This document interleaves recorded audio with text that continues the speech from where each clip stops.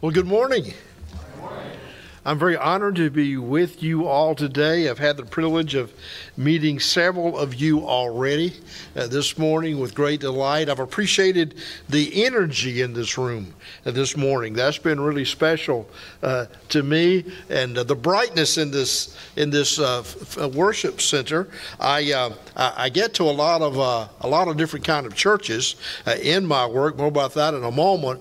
But what's interesting to me is a lot of churches I go into, they've been around a long time, and their sanctuary is dark. They're very dark, and because they've been that way for a long, long time. But I love the brightness in this room that brings joy to my heart. We celebrate the Lord. Thank you for the great music today. Appreciate you calling us to the Lord in worship today. That was just really special to me as well. I learned a new song today, of which I was unfamiliar, but I appreciate that. But I'm honored to be here today. I've really appreciated fellowship with Pastor John, Pastor Gary, and others of your leaders here over the last, I guess, nearly a year now. We've been fellowshipping together and enjoying one another. And so I've appreciated the chance to hear their hearts. I love their passion for the Lord and His work. And we're all better together, right? We're all better together. I think God wired us that way. I think He made us that way. So I rejoice that we're here together as brothers and sisters in Christ this morning. I did retire from the convention several years ago. My former boss says I failed at retirement. Didn't do that very well. I was retired for several weeks and began to talk with the convention people about what are we doing with churches that are in transition, churches that are in decline many times, and they're trying to figure out what do we do now. We've never been here before. And I said to them, I think God is calling me to serve for the Lord, churches just like that, in that kind of a context. And I'm grateful for the privilege I've had for several years now to do just that and help churches to think about what's next. I don't tell churches what to do. I share pathways. I encourage them. I can share some how-to once a pathway is chosen. But I want you to know I'm not here today to tell anybody what to do, okay? I'm simply your servant today. Now, I've been asked today to do something that I've never done before. I've been asked to preach. I've been asked to lead a seminar, share the several different pathways churches looking at each other might choose, as well as 5 stages of marriage. And I'm going to do all that in about 20 minutes. Now, our God is a God of miracles. and I'm grateful to him for that. But anyway, we're going to have a good time together, okay? Worshiping the Lord together. Thank you for the reading of the scripture this morning. You've already heard that reading from Joshua chapter 1. I so appreciate that. I begin with a question today. What are you looking forward to this coming week?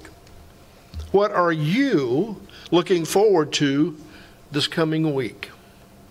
For some of you, it may be something that's a great blessing forthcoming this week. For Brother Gary, it's continuing to rejoice over the fact that he's beginning to feel better, having been under the weather, I understand, this week. Some of you may be facing significant challenges forthcoming this week. But I want to share with you today as we think about what we might be facing, that God is never surprised. Our God is never surprised. As a matter of fact, I believe our God is preparing the way for you and for me. And He has a way of putting the puzzle pieces of our lives together. Things we've experienced in our past, He's teaching us. He's leading us to move forward to what is next step for each of us. I will go on to say, I believe the me I see is the me I'll be. The me I see is the me I'll be. The Bible says, as a man thinks in his heart, so is he. As a man thinks in his heart, so is he. So whatever you're thinking about, that's going to have a great deal to do with who you're becoming this week, or what God might be doing through you this coming week. We heard the scripture reading this morning, thank you for that, from Joshua chapter 1, when God was speaking. God was speaking to this man named Joshua. And he says something that I think is very striking and very interesting. So I want to share with you 4 brief things about the Lord. The first thing that I see here today is God is with us in uncertain times. What we see in Joshua chapter 1 here that we heard a moment ago that's on your screen, what we understand is that God is coming to Joshua, and he opens up just really candid.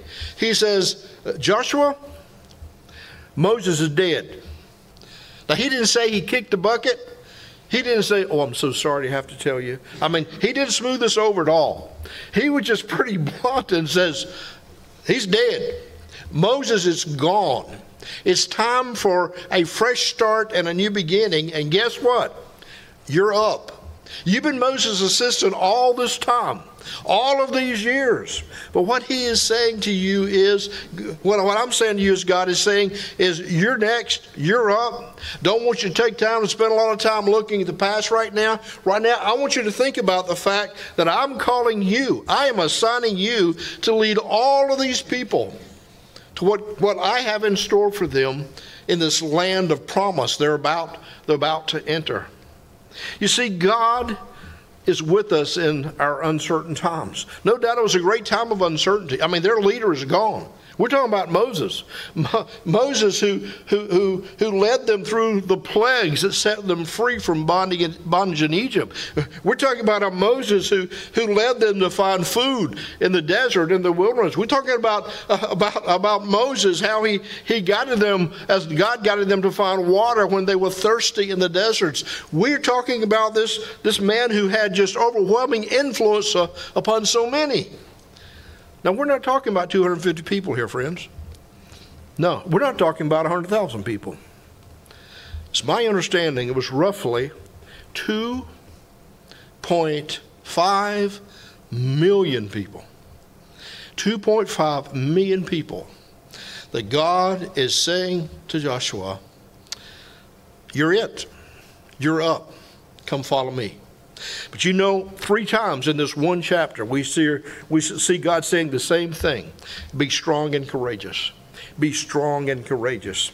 Be strong and courageous. What's God saying? It's the end of one era here, but there is the beginning of a new era that's about to begin. Indeed, there were blessings ahead on the other side of that Jordan River. I don't know what you may be facing today, what a tough time might be for you. I want to assure you, though, is that God is with you in uncertain times.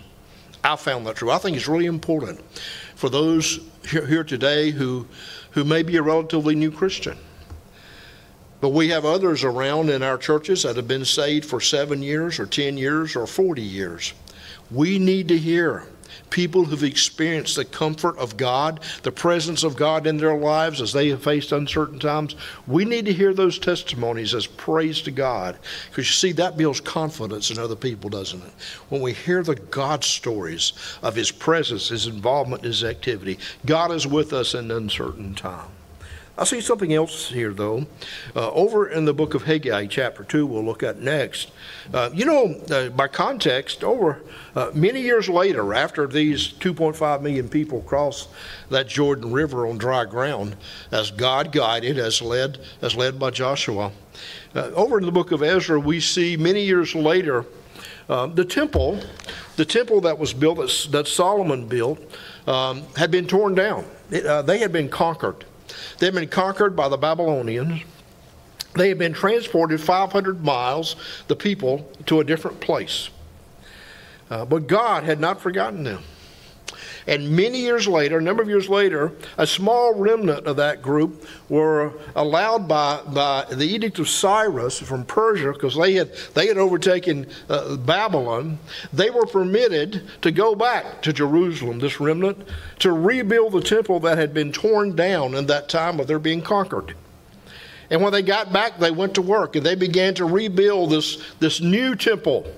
We see something very interesting in Ezra 3. We won't turn there in the interest of time, but here's the story, here's the context. What happened was, when they began to rebuild that new foundation of this new refurbished temple, shall we say, in Jerusalem, it was very interesting. The Bible says in Ezra 3 that some were so excited and they were joyful, and they were praising the Lord wonderfully, and they were loud. But there were others there who were weeping and wailing because they were disappointed. This is the same group of people, and the Bible says you couldn't tell the difference in them. They were both loud, both groups, they were very loud. But what do we see? What do we see happening here? In this very same place, you had people who were excited, who did not know about the temple of yesteryear. And then you have those who are saddened because the foundation of this new temple didn't look like the splendor of the old temple. Same group, different perspectives. But God sent a prophet named Haggai, and that's what we see here in this passage. Does anyone remember this house, this temple, in its former splendor? How, in comparison, does it look to you now? It must seem like nothing at all. But he goes on to say in verse 9, but the future glory of this temple will be greater than its past glory. The future glory of this temple will be greater than its past glory. Point number 2, God has a preferred future for you. God has a preferred future for you. So many of the churches that I visit today that have been in decline, they tend to be so focused on the past. And we're going to talk about the importance of the past in a moment. But you know what? You can be so focused on the past that you fail to appreciate and enjoy what God's doing in the present and in the future. Have you ever thought about the fact, I had a long drive here today, you ever thought about the fact why in your vehicle there is a small mirror up to your center right that's called a rear view mirror? Have you ever thought about the fact how small that little rascal is? But yet how big that windshield is? There's a special reason for that. The difference in the size. And some folks can be so focused on something in the past that they fail to see what God might be doing in the present and in the future. But God has a preferred future for each of us. For you personally, for you as church or churches, God has a preferred future that He has in mind, that He has in store, and He's getting you and me ready for what's next. I believe whatever we go through in our lives, God is always getting us ready for what's next. We say over and over again in God's Word. And we're helping each other. We're standing on each other's shoulders. We have a church that I've worked with a little bit, not a whole lot. I invited him to speak for a conference I had, and it was a new church plant. Now they needed a place to be. And there was a group of wonderful people that had a big building, massive building, and they didn't have very many people. And they said, you know, why don't y'all come and share space here? And they did that. But that new young church planter was so smart. And he coined a phrase that they used over and over and over again. Here's the phrase: we are standing on your shoulders. We are standing on your shoulders. They wanted those folks in that existing church, who were primarily elderly people, they wanted them to know, we're standing on your shoulders. You've been here longer. You have great experiences with the Lord. You have such a wonderful facility with which we've been blessed. We have no facility, but you know what? God is at work in our church as well, but I want you to know, remember, we're standing on your shoulders. You know, we need shoulders to stand on, do we not? I was thinking about a gentleman on the way here. I need to give him a call. He lives in Florida now. He used to work for me. And he's in his 90s. He's an expert in church planting. I was thinking back this morning what a blessing he has been in my life. I am standing on his shoulders today. I'm here today because of the way God used him to influence my life. Number 2, God has a preferred future for us. Number 3, quickly, God values your history. God values your history. You see, history is to be valued. It's not to be pushed aside. History is important. Matter of fact, this entire Bible we have here, it's a story. It's a story of God. It is a history. And history is to be valued, not to be discarded. It's very interesting, as these 2.5 million spent 29 days going through that Jordan River on dry ground. God told Joshua to have the people do something. He says, I want a leader from each of the tribes, and as you go through that water, I want you to pick up a stone. I want you to pick up a stone, and I want you to make a monument on the other side. And here we see in Joshua chapter 4 the purpose of those stones. He said, Joshua said to the Israelites, in the future, talking about those 12 stones, he piled them up. In the future, your children will ask, what do these stones mean? And then you can tell them, this is where the Israelites crossed the Jordan River on dry ground. And you know what a kid would say? Do what? Tell me more about that. What does that mean? What an opportunity to just praise God for a rich history. You see, history is to be valued. It's not to be discarded. We have a church not too far from here, northwest. And visited with them. I've worked with them some, smaller church. And they have a room in their building, their church building, called a legacy room. And what do they do in that legacy room? They put memorabilia from the past. I don't remember seeing any stones in there, but they have a lot of other things in that room. They're very special to those folks who've been there a long time. Have a church in Nashville I've worked with. They have a room in the back, and on that wall in the room in the back, they have photographs of special memories that those folks have of the work of God and the life of their church in days past. You see, history is not to be discarded. History is to be valued. Here's a quote I have for you. History is to be lived out, but it is not to be lived in. History is to be lived out, but it is not to be lived in. You see, in order to grow, you have to let go. In order to grow, you have to let go. And some of us have a tendency to get stuck in our past, and it's difficult to move forward. It's difficult to grow. But you see, as we said earlier, God has a special preferred future in store for you and for me. Then finally, number 4, God always keeps his promises. God always keeps his promises. Did God have a plan for Israel when Moses died? Absolutely. He already had the next leader already chosen. God always keeps his promises. And I want to assure you today that God is not done with your church. Whether you're Reedy Creek, whether you're rooted, God is not done with your church. God is using your church for his honor and his glory. How he will do that, we can have a conversation about that, and we'll in a moment and the rest of early afternoon with those who will be here for the Q&A time. But God has a future, but he always keeps his promises. You know what Jesus said? He says, I will build my church. It's not my church, it's not your church, it's his church. And we have the greatest challenges in churches when they see the church as their own, as opposed to God's church.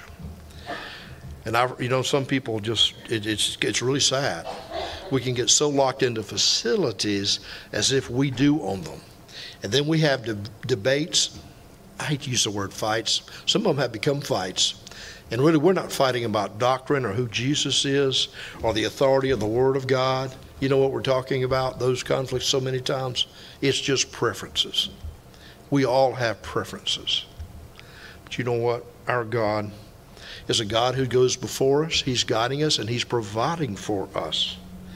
What does the scriptures have to say? Joshua 1:3. I promise you what I promised Moses.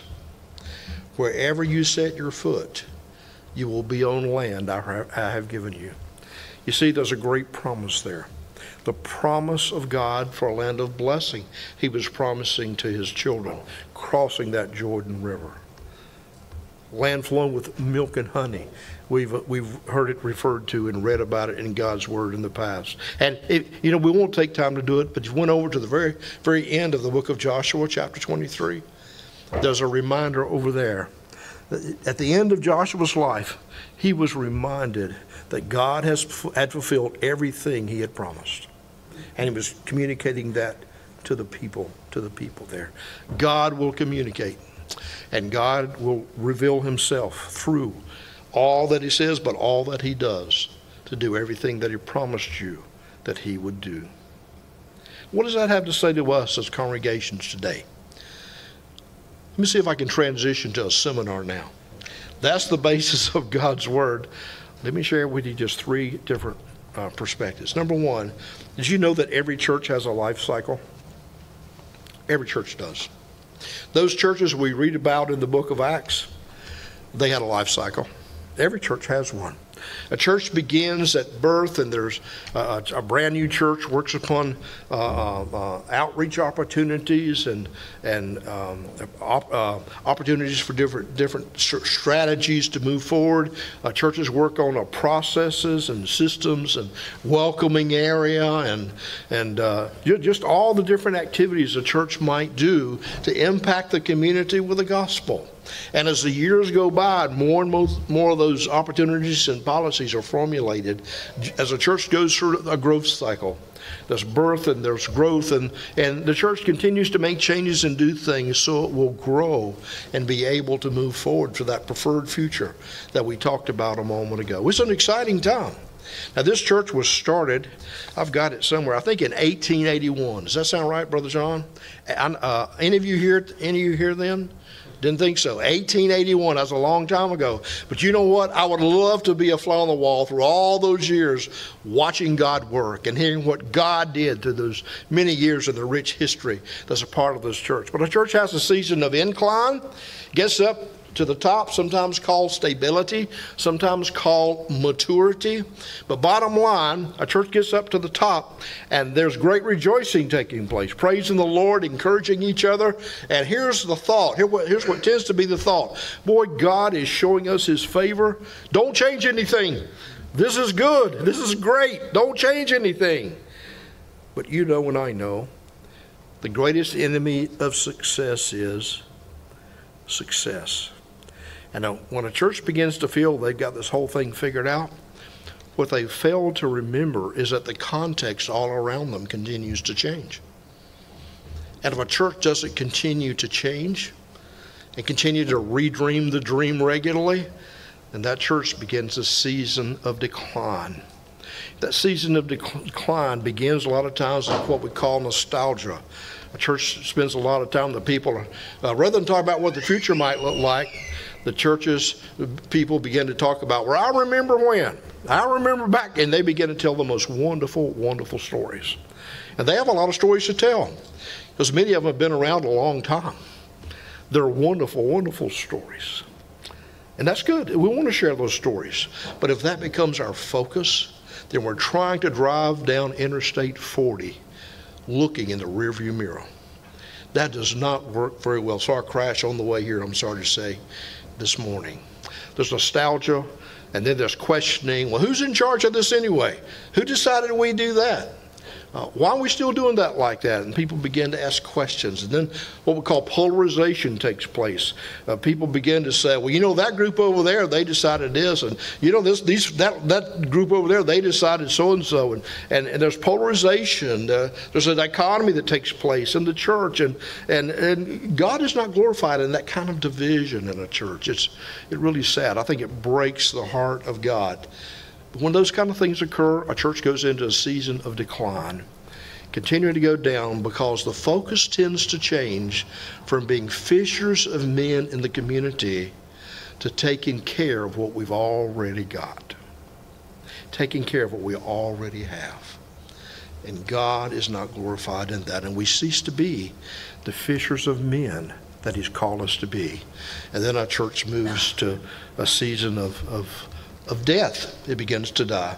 Brother John, I had a call not long ago from a church, not in this part of the state, another part of the state. And they called me. They had 3 people left, John. 3 people left. And I'm sorry to say that week, one of those 3 passed away. Went on to be with the Lord. I wish they'd called me so much earlier. They did not. And I sought to encourage them as best I could. But wouldn't it have been great if those people 10 years before had all gotten together and says, I wonder what God wants to do next? And that leads me to my next slide, because I want to share with you some pathways. Here are 6 possibilities of what a church might think about if it's in decline. Number 1 is what we call internal revitalization. That's where a church has the horses in the stable, shall we say, has the energy, has the volunteers, their wherewithal. You know what? we can turn this thing around. Let's really get focused on God and what He wants for the future and understanding the fish and the pond in which He's put us to fish. Let's move forward and let's seek help of others, and let's see how we can move forward to reach our community with the gospel. That's internal revitalization. It works in about 30% of those who try it. 30%. What about the other 70%? Next slide. The second pathway is what we call church fostering. In church fostering, that's where a church says, you know what, we really need some help. And there's some very healthy, growing churches in our area. And within 30 minutes, I wonder if one of them would come and help us. Will they come and help us in some of these areas we're weak in? Those areas that are chosen, you can choose no more than 3. They're typically worship, children's ministry, and outreach. Those are the 3 primary areas. But it's limited to no more than 3 things you focus on. And that church agrees to come in and assist for a specific period of time. Typically, it's 12 months, sometimes 6, sometimes 18, but the target is 12 months. So they'll come in, and during that 12 months, the church who's seeking assistance, they're willing to be fostered, they're willing to have conversation. They'll say, we're willing to do things just like they tell us to do it for 12 months. After that 12 months, the church will go back and do whatever it wants to do. But anyway, it's a time of equipping during that time. The third pathway, not only church fostering, the third one we see is shared space. I'm so proud of Reedy Creek Baptist Church, because that's what you have done, not only I think with one group, but also with 2 groups at least that I'm aware of. I want to commend you for that. What great stewardship of the facilities that God has given to you. Thank you for that. I believe God smiles when a church says, it's not ours, it's His, let's use it for His glory. Let's allow other people to come and use this space as well. We have one church in the Triad part of the state. They have 4 different congregations meeting in their facility. 4 different congregations meeting in their facility, and their sanctuary is about the same size as yours. Very, very close. Shared space. Next, church marriage. We used to call it church merger, but that sounded pretty bureaucratic, pretty business oriented. So we changed it to church marriage because we were talking about church fostering a moment ago. Church marriage is another pathway. Well, that's where 2 churches come together to become one. It's a process that one goes through. We'll talk more about that in a moment. The studies show this. If you have 2 churches that are struggling and they try to become one, the research shows that does not tend to work out very well, because both churches have DNA issues, shall we say. Could say more about that. But also 2 healthy churches. If 2 very healthy churches, growing churches, try to come together and become one church, the research shows it doesn't tend to work very well. Do you know why? Because each of those churches believe God has shown them His favor, and they figured out the right way to do church. Only challenge is they're in a different context, and right's a little different over here from what right is over here. You with me? That doesn't tend to work. But when you have a church that has growth, has young people typically, you have that church compared and considering merging with a church that's different, that may be a little older, that's when we are finding the most success with church marriages, church mergers. The average time takes about 7 months. We used to say 8. The research showed that, but it looks like now it takes about at least a 7-month process for a church to go through where a church marriage can work. How do we do that? I tend to work with leaders of the church on helping a church to identify their values and their non-negotiables. What's really important around here? But then secondly, what are deal breakers around here? What are deal breakers? What are non-negotiables? And each church gets that document together, and then the church approves it or affirms it, and they get together and they begin to talk through those things, really getting to know each other. We're about that in a moment, but that's church marriage. And then the next to last one is church adoption. And church adoption, that's where a church says, you know what? We've had a great journey in that congregational life cycle, but we're ready for a healthy, growing church to come in and adopt us. We talked about fostering earlier, didn't we? Now we're talking about adoption. They'll come in and adopt us, and we'll just give ourselves over to their leadership and their guidance, and we'll do church their way God is showing them his favor. They may send volunteers. They may send lots of kids, whatever they want to do. But bottom line, they're in charge. That's the bottom line. They're in charge.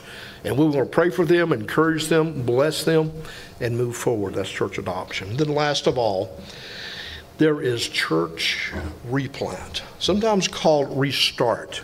That's where a church gives its property over to the local association or to a network or directly to a new church plant, saying, you know what, we've been through the life cycle. God has given us this property. It's really not ours, it's his. You take it and you use it for his honor and his glory. We have a church in Greensboro. Property was given to the local association. They put not one but two brand new churches in that facility.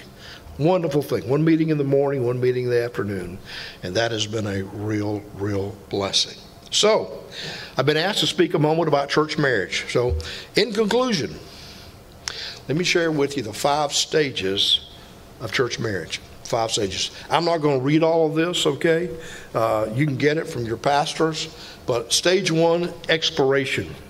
Exploration stage, we're asking the question, is it even possible for us to talk about getting married? Would our congregation be better by merging? Can we accomplish more together than separate? Would our community be better served if we joined together? Could the kingdom of God be further enlarged if we did this together, if we joined together? A good word for this, a lot of young people here, I love all the young people here, dating is a good way to describe this stage. I love those smiles. It's the dating stage. Step number 2. Step number 2 is what we call a negotiation. Negotiation. We're asking the question now, is this really feasible? Can we really do this? The best merger possibilities occur where there is an 80% DNA match. Have 25 distinct issues a church can work through and think through to make sure, yep, we're in sync. This is a good courtship. First stage was dating. This one is courting. Because when you're courting, you're focused on basically one person, right? More about that in a moment. But here's the God check, the last question on there, last 2. Is there a profound sense that God is in this decision to merge, to become one? Is there a sense that if we don't, we're being disobedient to the promptings of the Holy Spirit? I'd be happy to tell you some stories about that if you're interested. Number 3, declaration. 1 to 2 months where we ask, is this really desirable? It's just like an engagement announcement. Just like an engagement announcement. We call this the engagement stage. We started with dating, we went to courtship, and then we went to engagement. Frequently, many times we put together a document of frequently asked questions that people are hearing because we want to make sure everybody fully understands. It's like you're courting somebody. When you're courting somebody, you're really getting to know each other, are we not? And I was in a church about 6 weeks ago, and I asked the question, how many of you didn't really have a courtship, you just eloped? And sure enough, there was one elderly gentleman in the group raised his hand. And it's worked all right for him. They've done very well. But that's the exception to the rule. Typically, it takes 7 to 8 months of this process of engagement. So we have a document of frequently asked questions. We have town hall meetings or Sunday school meetings where everybody gets with the leaders just to ask anything they want to ask. It's really a cool kind of a time. Number 4 is consolidation. This is the wedding. 1 to 3 months where we celebrate and say, we did it. We did it. This is the wedding. Notice this is not the marriage. This is the wedding. You can have a wedding without having a marriage. Would you agree with that statement? You can have a wedding without having a marriage, because that leads us to number 5. It's integration. 1 to 3 years. How are we doing? How's this working for us? It takes a long time to work through phrases like yours, mine, to ours. It takes a long time to get to the ours perspective, but this is the real marriage that takes place. Well, how am I doing? It's 12 o'clock. We have time. You have time? You have time. Well, I've got a while. I can stay a while. I am going to stay for a few minutes and meet with the Reedy Creek folks. I've been requested to do that. Happy to do that. But I wanted you to hear biblical foundation for this whole process, to talk about the different stages, different processes, different pathways from which a church might choose, but also these 5 stages of a church marriage, if that's what you feel God wants you to do. What's most important is not what I want, it's not what Pastor Gary wants, not what Pastor John wants, it's what does God want to do? It's ultimately His church anyway. Let me pray with you before we conclude. Father, thank you so much for the privilege of sharing with these sweet people. Thank you for the good fellowship we all enjoy together this morning. Father, I pray for wisdom. Help us to see everything from the perspective of your Son Jesus and what your preferred plan is, the preferred future for this church, that church, these churches together, if that's your will, Father. We just want your will to be done. So thank you for being our God, a God who is present and a God who guides. In Jesus' name I pray. Amen.